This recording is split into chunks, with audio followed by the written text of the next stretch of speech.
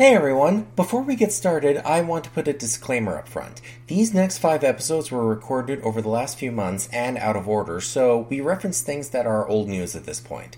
But hopefully they'll all flow together and work as the miniseries it was intended. Although I am extending an open invitation if any Burden of Truth cast and crew should hear these episodes and want to come onto the podcast. If you're up for it, let me know. And now, on with the show.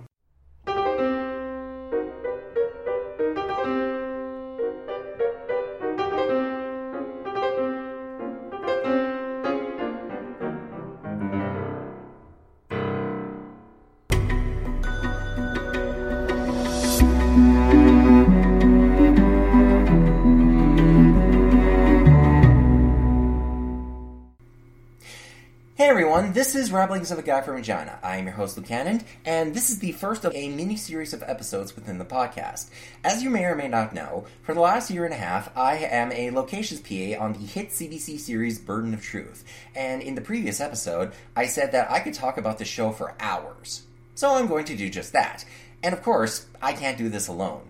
Given how busy we are throughout the year on different shows and that January through March is a rare downtime, I thought I'd take this opportunity to give you listeners some insight onto the show. Not from a fan perspective, although I'll at least be doing some gushing from time to time, and not from the top down, but from the bottom up. From the perspective of the people who have their boots on the ground and are doing the modern day equivalent of running away and joining the circus and the high wire act that encompasses it across various departments. And to start us off, my guests are 2 men that I work with in the locations department. They are some of the few, the happy few, the band of brothers and sisters I've worked with across 2 seasons of television and 1 movie coming out in April. Ladies and gentlemen, please welcome to the show, Mr. Neil Baksh and Mr. Damien Frazee. Hello. Hello, world. How's it going? Great. So, to start us off, why don't you gentlemen introduce yourselves? Tell us what made you want to be in the film industry and how you ended up working in the locations department. I'm Neil Baksh, and I took a art of film course in university a long time ago, and the instructor showed us an episode of The Simpsons. I was a huge fan of The Simpsons. He sort of broke it down in a more filmic kind of way, as the show itself is drawn and directed and produced like a movie more so than like television. And I was already a big fan of movies, and so that sort of inspired me to want to look into how movies are made and maybe get involved with that. So then after that I went to Vancouver Film School and took some part-time courses in screenwriting, directing, cinematography, editing, so I could get a bit of a background. Then I came back to Winnipeg and worked at Blockbuster Video and watched a whole bunch of movies, and then eventually got roped into being a PA on a TV movie in an office, and then from there made my way into different departments, landing up eventually as assistant location manager on a disaster TV series.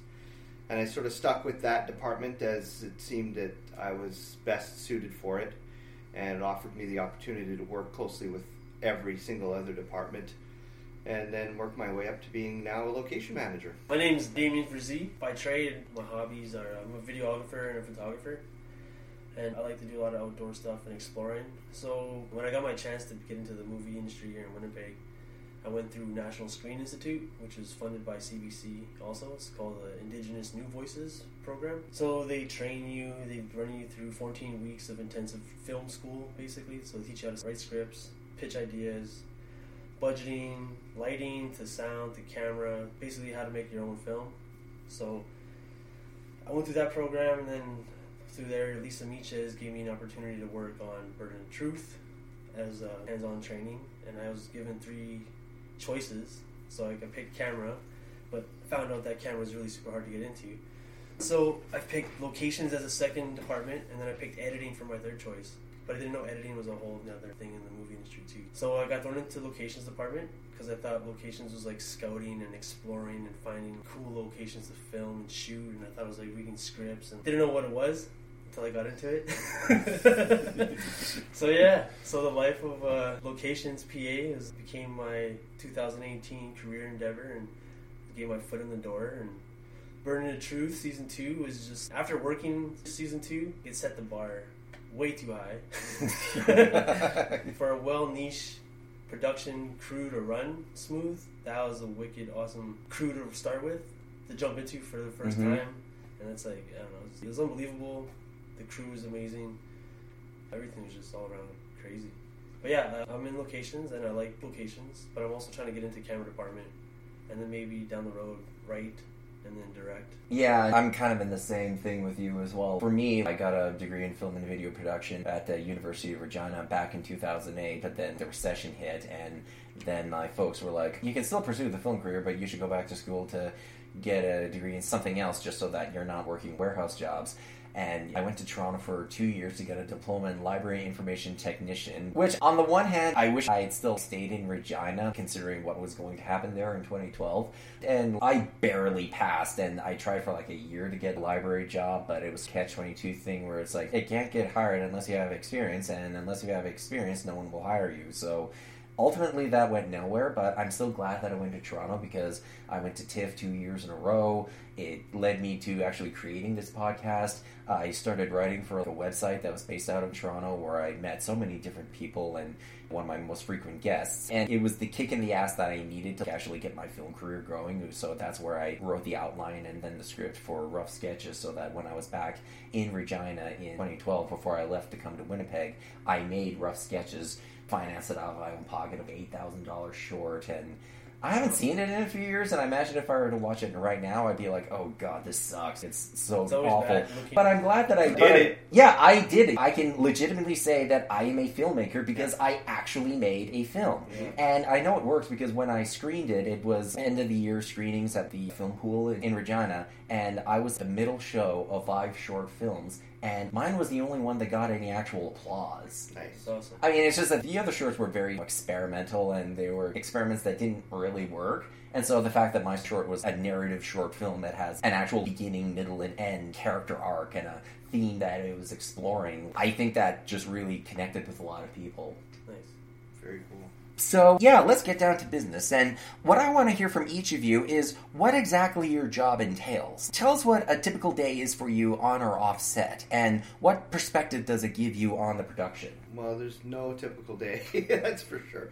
And my job entails different things depending on what stage of production we're at. So as a location manager, we read the script and break down the script and determine what the specific locations are, whether it's interior apartment or interior doctor's office or exterior mall parking lot or any number of things that would appear in a movie that's not built in a studio. And then we start to come up with options for each one of those things to present to the director and or producers. And sometimes we have discussions with production designers, producers, directors, showrunners to try and get a sense of what those locations are in their mind, or what sort of design elements or architecture or things like that. And then we go out and either send scouts or ourselves go out and look for options for those things to present to the director and producer and designers, and then take the ones that they like the best and bring them to those places so they can see them in person, at which point they make their decision on which locations they wish to use in the project. And then we plan all the logistics, do the contract for filming at those particular locations, deal with business owners, homeowners, city offices, rural municipalities, things like that, and then plan access for the art department and for technicians to do their rigging in any particular location. And then prior to the filming day, we plan all the parking and control of sound and what we see. Anything that's not supposed to be in the frame of the camera is kind of what our responsibility is. Lunchrooms, extras holdings, all those types of things. And then managing things on the day-to-day with our on-set crew, which Damien can speak more to because he was there on the day every day. And then problem-solving, troubleshooting as the days go on and reacting to changes and new needs, working closely with all the departments. And then once we finish at a location, doing the wrap-up and planning releases, making sure that we rectify any damages and replace things that are missing, etc. And then working closely with the production to manage our budget so that all the spending for each individual location and overall for our department is managed. That's kind of it in general. There's obviously more specifics that we can go into, but not here today. It's Okay. a lot of responsibilities. Right. So again, with the locations, like I got into locations because it's a major important department in the industry. And not to sort of step over your description of it, but I kind of want to paint a picture. And what that picture is that you're up 2 hours before call time, especially with season 1 and a little bit with season 2. We spent the majority of the time in Selkirk, which it's a 40-minute drive, but I always Hour give my drive. I always give before my, everybody else. yeah. And on that first season, I was picking up Noah, so he basically added an extra hour of drive time total because I had to drive all the way to South End to pick him up, then drive all the way to Selkirk, and then at the end of the day, drive him all the way back to his place and drop him off at a 7-Eleven where he lives, and then drive back to my place. So even without that, you're still driving 40 minutes to an hour up to Selkirk every day, and your call time is an hour before everyone else's because you're grabbing the tents. Extra and 2 hours on top of your shifts just because travel time. It's that 44 kilometer radius. Oh yeah, You no, don't the zone. Yeah. So Selkirk is inside that. Yeah, Selkirk is in that zone, and it always makes me laugh whenever they describe Millwood as this small town, and I'm like, I'm from Moss Bank, Saskatchewan. It's not a small town until you can literally stand in the middle of the road of Main Street, look to your left, look to your right, and see the entire town. Yeah. And the barricades that we have to set up, which was like these little wooden things, on the side it says City of Selkirk. Yeah. So when you have 2 hospitals and a Walmart there, you kind of lose your right to refer to yourself as rural. Yeah, as soon as you have a Walmart, you made it. Yeah. And you get there, and first off, you do get breakfast, but it's always out of takeout containers. We're the only department that when breakfast or lunch happens, we don't sit down because we're setting up tents and tables and chairs and rolling mats and setting up wasp trap. You're security/ambassadors. We're the face of the production for the people there, and I noticed that for the most part, people, they see what you're doing and then go on, but then you get people who stop and they always ask the same 3 questions. It's what's going on, what's the movie, it's always a movie, it's never a TV show, and 3, who's in it. They need to send PAs to a face recognition course so you can recognize all 80 crew members plus outsiders plus extras plus BG. So you know Right. who's not supposed so we to know be who's there. not supposed to be there. Yeah, and then Mike always sticks me doing parking whenever we're at the new place and it's the crew parking lot, and I have to hand out the little placard things that you put on your dash so that you don't get a ticket or towed. And when we were in Sanford, for example, the great are good, not only did I learn whose vehicle belongs to who, but who shows up at one time. I mean, we all have different stories that we tell, so yeah, let's just get into it. When we were shooting at the architect building there, Republic. yeah, I was like a newbie guy. I was still fresh in the industry, doing work experience days, and then I'm only there for 8-hour days. Everybody's there for 14 plus. I'm still new. I don't really know everybody. And then there's this one random guy came off the street and started walking around the set, and he's talking to me. He's like, "Oh, blah, blah, blah." I don't know what the heck he was saying, but he's talking about the cars. Remember the cars on St. Mary's? Picture vehicle. And he's trying to write down license plates or something. He's trying to act like he's working for the city or something. And then we're like, "What are you doing?" I'm like, "What are you doing here?" And then he's trying to bodyguard, protect the camera gear, get away from this side of the set.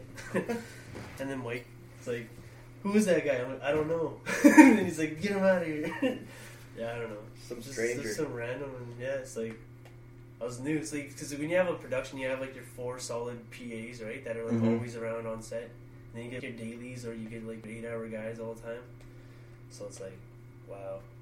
You need that face recognition, who's who, and you need to know a lot of stuff. You need to be aware. Well, I know bigger productions, you have to have some sort of a crew identification. Yeah, right. We do it when we're in the law courts or things like that. Oh yeah, the law courts. Some movies they do it all the time because there's a producer that was telling me how Vancouver, Toronto crews are so huge. A lot of times, what people will do is just get a walkie and bring it to a movie set and just walk into a house and steal stuff because nobody realizes. I've heard of people doing that to get lunch, go to the lunch line, but when he was telling me that people do it to steal from a house, it was wow, that's insane. Well, not Burden of Truth, but this other show that we were on, Breakthrough, when we were filming at the high school there in Selkirk, it was a day that had a bunch of extras, and they were all in the auditorium there. And I remember one of the set PAs or ADs, I forget who, but he was like, yeah, there's these 2 kids here that are not supposed to be there. Why did you let these guys through? And I was like, I didn't. When you're dealing with 100 extras, you don't know them all off the top of your head that you can point out as oh, who doesn't belong and here? they all look like high school kids in a high Yeah, school. Exactly. And so I was tasked to get them to leave. And so when I approached them, I was very diplomatic because as locations, you're kind of the ambassadors of the film productions. / bouncer. Yeah, you can't get angry. And I framed it as, well, if you're trying to be an extra, you'd be cutting yourself out of a payday. Or I tried to be diplomatic with them, and then when they were still dragging their feet, I got to the more, please leave the premises, still keeping it cool. And the kids were like, fuck you, dude, don't be so aggressive with us. And I was like, oh, I am not aggressive. You will know if I'm being aggressive to you, and don't want to see that. Just to reiterate, this is a great job, and I'm dedicating myself to this profession.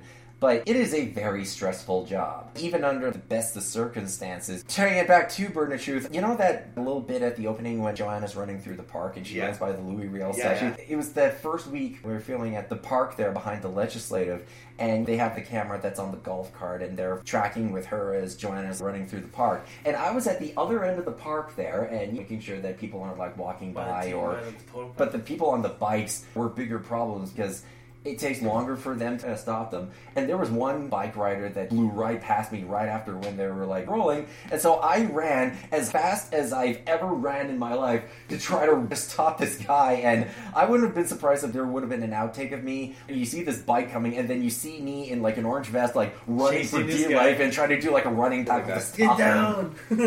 But thankfully, I think they got the shot by then, so nobody complained. But that's the kind of thing that you're dealing with. Most people are cool with it, and then you get people who are like, fuck you for telling me that I need to walk my dog on the other side of the street. I've been doing this for 25 fucking years. Who the fuck are you film people to tell me what to do? That's the love of the job, though. Like, you get the stress, you get the perks, you get the random citizens, you get the anxiety of having to go knock on somebody's door to tell them to stop mowing their lawn and shit.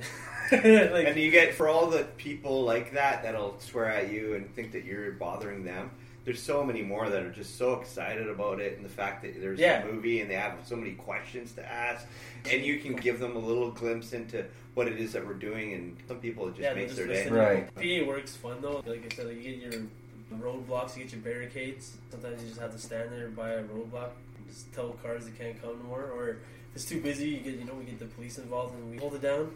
Yeah, and it's really bad between 4 and 5:30 because that's when rush hour and people are coming home after a long day. When we were shooting Ross and Pacific there, all about those.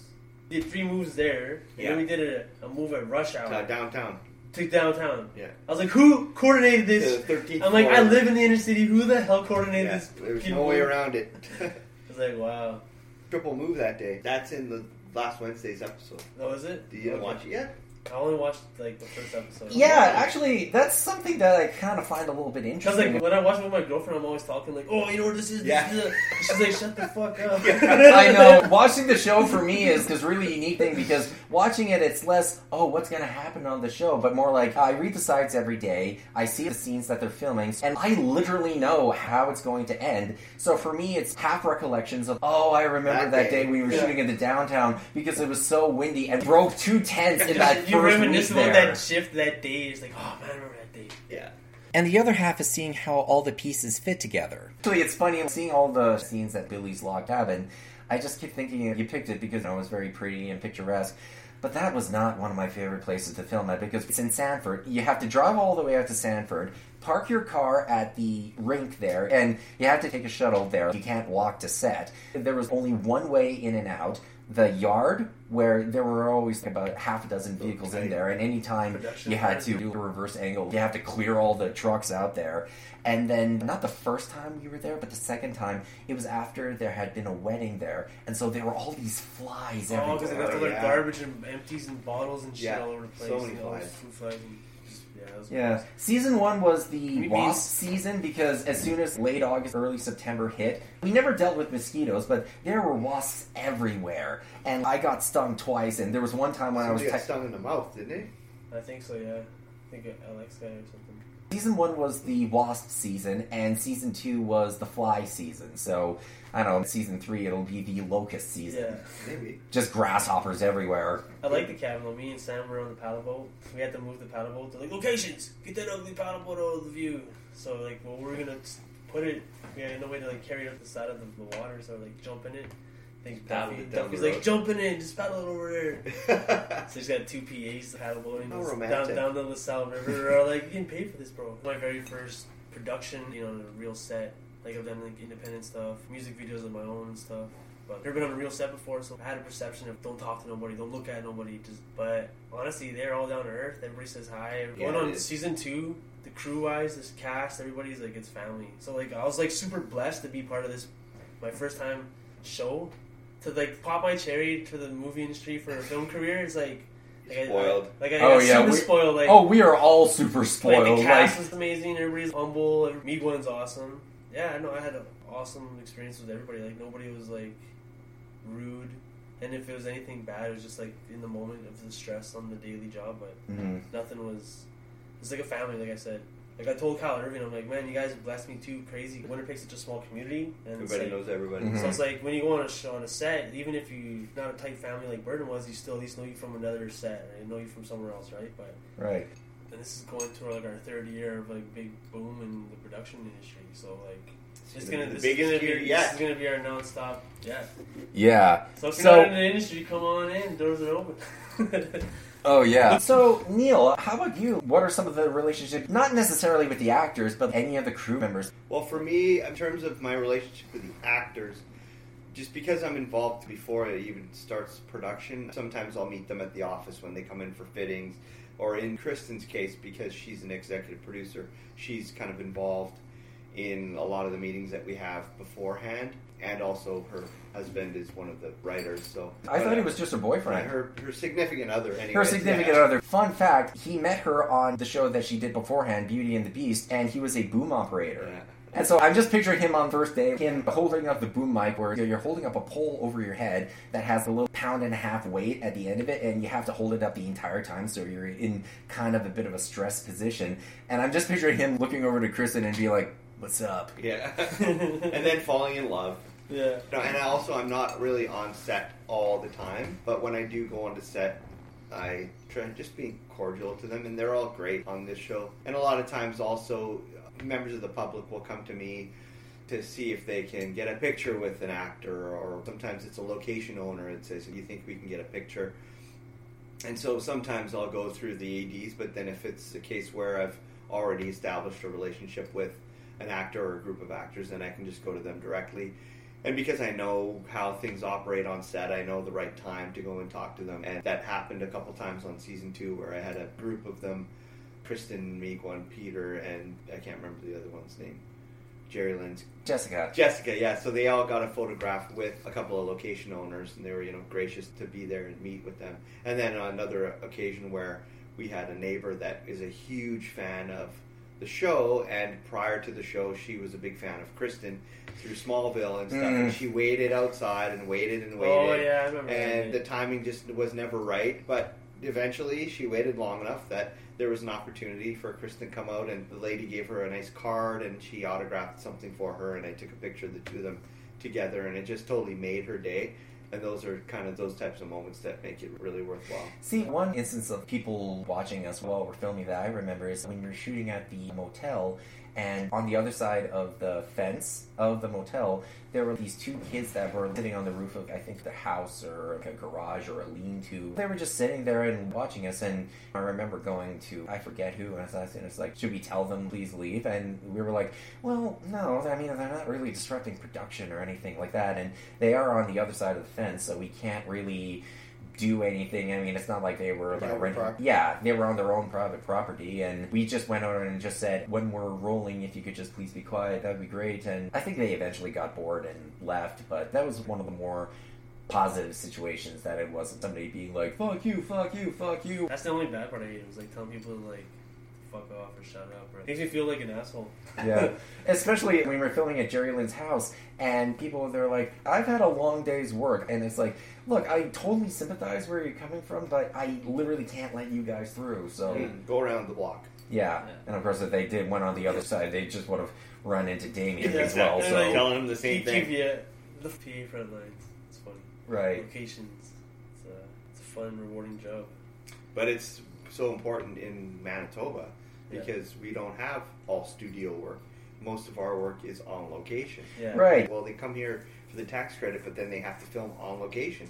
Yeah, there was not a single set that was built for season 1, and then with season 2, there was only one actual set that was built of the interrogation room, and we did that in the basement of the sports center at Selkirk, which was a nice change of pace that for once we're in a nice, dark, air-conditioned room where you're not outside roasting for 14 hours a day. Remember the cricket in the wall? Oh, man. It was like my first month still a newbie in the industry and bottom of the pecking order, so I gotta deal this task. They just are on set. We're in the studio, supposed to be a controlled environment, no noise, got the ACs up, all the fans are off, studio's silent. And all of a sudden you just hear this just a little cricket in the... We didn't know where it was coming from. We thought it was like in the ceiling. We thought it was this like pillar. We thought it was like... we didn't know where the hell this damn cricket was. But for like 2 hours straight, you got like the DOP and the director like, get rid of that cricket. Man, it was nuts. So how did you get rid of it? Well, everybody was going for lunch. We gotta do fire watch. Yeah. So another location's duty. You gotta... Well, everybody gets to go have a 1 hour break and eat lunch and sit down and talk shit. We get to sit beside camera gear by ourselves and Eat your cold food out of the takeout container. yeah. So I was sitting on there and it was like sitting eating, doing fire watch, and I kept hearing this damn cricket. And it was like every couple minutes it would go off and it'd shut up for a while. Go where it was, it would be quiet for a while. You walk away, it would go off again. So Sasha came back from some lunch, and then he's a boom operator, and he's like, what are you doing? I'm like on the ground, I'm like looking around, looking for a damn cricket. And then he's like, why don't you use my boom mic, put my headphones on. And then I just took his boom mic and I like pointed it in the wall and the ceilings, and then finally found it in the bottom of this floorboard and this pillar of this room. And then we tried to like flush it out with a knife, and then people are like, you're gonna kill it! You're gonna chop its legs off. It's like, hey, you've been telling me for 2.5 hours to get rid of this cricket now. Now you're mad because I'm going to try to kill it. Swept it out, brushed Yeah. it out, Yeah. let it out. Did you let it go outside? No, like it just stopped making noise for a while, so I don't know. We don't know what happened. It shut up. You killed it. Yeah. Yeah, I'm a farm kid, so I have no sympathy for bugs and mice. When you grow up on a farm, you stop seeing mice as these cute, cuddly creatures, but carriers of disease and pestilence that shit everywhere, and you have to rebag like entire pallets of chickpeas because they make a nest in there and are eating the whole pallet out from the inside. My first week on Burden, I think, were we filming on Wellington Crescent? We were filming in a house. Oh yeah, I remember that because Yeah, I noticed that one of the houses across the street actually has a grain bin there. And Wellington Crescent, it's the same strip where Brian Palliser lives there, and posh, high-end part of the city. And somebody has a grain bin in their backyard. And I asked the neighbors of the place that we were filming at, and it was like, do you know the guy that has a grain bin across the street? And do you know why he has that there? And she was like, no. I think it's part of the architecture of the house. Oh. Well, it's one of those new houses which has some sort of strange esoteric style to it, and a grain bin is part of it. I remember we were all outside. We were shooting in that house, though, on Wellington Crescent. We were all shooting in the living room or something. Must have been like 40 people in that damn living room. And then all locations PAs were all outside. I think Delph was inside, maybe, or Mike. And then all you hear is, locations, come in here quick, locations. And I run in there, and then there's like 40 people around, like, locations, kill that wasp. There's a wasp right there. And I'm like, are you kidding me? Call me inside when there's like 40 of you guys standing around here. You couldn't just swat it with your side. Could have just like hit it, and then I was about to go smack it with this rolled up paper, and then I think it was Pina or somebody's like, don't kill it! Okay, well, what am I supposed to do here now? Like, I'm coming here to exterminate. And then I think we got like a water cup and put it in a plastic cup, and we covered it and we threw it outside. But it just baffled me. I'm like, this is part of my job description? I'm like, what the hell do I do? I got called into his room to kill a wasp, and there's like 40 people standing around doing nothing. That was welcome to location. But actually, speaking of Pina, she agreed to be on the podcast, and I gotta say, Pina, I like to refer to as our dead mother. Mm-hmm. Anytime you see her, it's like, oh, Pina's here, everything's cool now, and I hope she lives a very incredibly long life. But if she were to unexpectedly pass away halfway through production on something, the entire Winnipeg film industry would shut down to attend her funeral. Absolutely. Like, producers and actors and executives from LA would fly in to attend her funeral because she is so unbelievably warm and loving. But like other crew members, because we all overlap with one another, and who are some of the people that when you see them on set, it's like, oh, they're here, everything's cool now? I don't Okay, well, I know Lee is a big one for me. He reminds me of Sokka from Avatar The Last Airbender because he has that Sokka hair. The sides of his head are shaved. He has that ponytail, and every time he's talking, he's always giggling and laughing or something like that. Anybody that I ever worked with on Burden is my family now. It's like if I see him on another production, I'm like, yo, hey, what's up? It's like what I was introduced to, you know? So it's like, to me, whoever was in their department when I met them is like who I expect to be on the next show.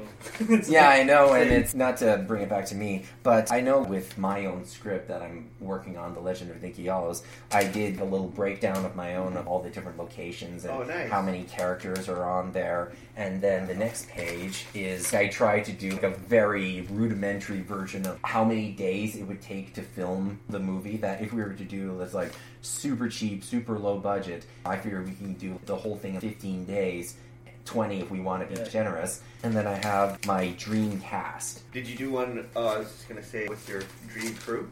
Oh, well, dream crew basically is just all of us. Yeah. My whole approach for it, going ahead with my career, if I'm ever a writer, producer, director, is basically we're putting the band back together. Yeah, right. And it's just people that I've worked with within the film program in China, and then different actors that I've met at different things, and then all the Burn of Truth people want to bring them as well, and it would be great shorthand, and I think a little bit of an inspirational story. If I start off as a locations PA, now I'm the director on this. Director, executive producer, Yeah. And there wouldn't be like awkward power dynamic, and I'm just picturing myself as Kenneth Branagh and Henry V doing our St. Christian's Day. It happens on the first day of every production where it's like, all right, everybody gather around, and I remember Devon on Breakthrough doing his whole thing of, I know maybe not all of you are Christians or anything like that, but you were doing the Lord's work. I know I did something like that with rough sketches of, I am so eternally grateful that you guys are giving up your weekend to work on this little tiny $8,000 short, which I paid people for. And that was one thing that separates from everyone else, is that everyone was actually paid on that production. It was sort of like a sliding scale thing. Mm-hmm. And now I'm just picturing where it's like reworking the St. Christian's Day speech from Henry V. The locations department, though, I think is wicked because we actually get that freedom to kind of wander around. We wander through the whole location rather than... Right, and going ahead with our own careers of writing, producing, directing our own stuff, you can see how the well-oiled machine works, and you can pick up, okay, what locations are close together so that we can film all these scenes in one day, and notice how long it takes for something to be set up and torn down, and figuring out the logistics of everything so that when we hit the ground, we can hit the ground running. The locations thing, we get the wander around set, so you obviously you mingle and network more with different department heads, right? You talk to people who are like Rips, you talk to Alex, you talk to makeup. At the same time, as like an entrepreneur or creative ourselves, you want to write, you want to direct. So you're low-key in scooping crew. You're picking who you would like to work with for crew. You're picking who you'd like to work with cast. You know, you're picking out your locations because we know building contacts. You're picking out permits because we know where to get them. You know how much it's going to cost for a location. You know how much it's going to...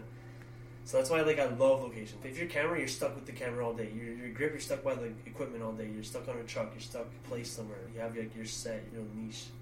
But locations is like you have your freedom. You have lockups, you have your voice, but like... You get to see everything. Like if you want to get into the film industry, start locations. And one of my favorite jokes is there are only two entry-level positions in the film industry: locations PA and director. But actually, just to bring it over to your aspirations of wanting to work in the camera department, just a little bit of a love fest going on here. Damien, I remember one time near the end of production where it's like, yeah man, you're like really smart, which I really appreciate it, because when you work locations, some days you're perfectly fine being low-key. Moving tables, moving chairs, rolling up rugs, moving rugs. Yeah, and you're doing all this physical stuff, and even outside of the film industry, I'm a farm boy, I do security guard work, I used to do a bunch of warehouse jobs. A lot of physical manual labor jobs, which as somebody with a degree in film and video production who's writing scripts and figuring out story structure and character motivations and beats and arc, it's nice to actually be recognized for your intellect. Yeah. So I really appreciate that. And I should say that you're actually just about to start an internship with which union? Yeah, so right now I'm obviously DGC. I'm going to jump over to 669 International Cinematographers Guild and try the camera trainee program. So again, like one day my goal is to be like a director, a script writer, or like just somebody else. I want to start from this avenue, like start from locations and then start from the bottom of the camera trainee program, because obviously one day I want to make my own feature film or TV show. I want to do it by like the visual aspect, and I want to do it from the location aspect, because that's the whole importance of a film. And you're taking the extra step in learning how the camera actually works, because As a little side tangent thing that I've been doing just this last week is that I've been digging through all my old photos on my hard drive, and I've been uploading a ton of photos on my Instagram, because I'm starting to see my Instagram account as the story of my life as opposed to just a bunch of pictures of random crap. Yeah. So I'm sort of curating all the pictures that I've taken over the years and uploading them by theme and telling a little bit of a story behind them, and it's like how that relates to me. And looking at some of the pictures, I realized that as a filmmaker, that when it comes to the visual parts, I'm more interested in the composition of what does this image convey in terms of framing and color and depth of space. I realize I love deep space shots, whereas you sort of get the sense of depth from those shots. And I like the creative aspect of it, but you ask me lighting for a shot or lenses or film stock and aperture, and I kind of go a little bit cross-eyed. I have a rudimentary understanding of that, but the fine details of this lens and that light and this film stock, I'll leave that in the hands of people who are far more knowledgeable than me in that. And it's like, okay, we'll line up the shot to make sure that it looks good, and you worry about the lighting, and I'll talk with the actors for the next half hour. I would prefer to do that. Yeah. And then you can always convey visually what you're hoping to achieve, and they can just run with it. Definitely. That's a pre-production meeting where you're telling them, I want it to look like this, how do we achieve it? Jason from camera department, I was noticing the focus puller. It's a job that on the surface looks really easy to do, where you're focusing the camera so that the frame is in focus,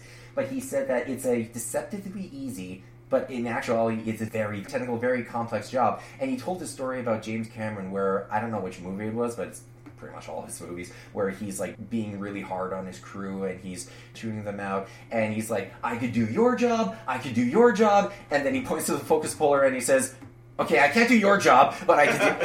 And he was telling everybody else on the crew, I could do your jobs. That's funny. Even James Cameron will admit when he has limits. That's funny. And that one limit is pulling focus. Yeah.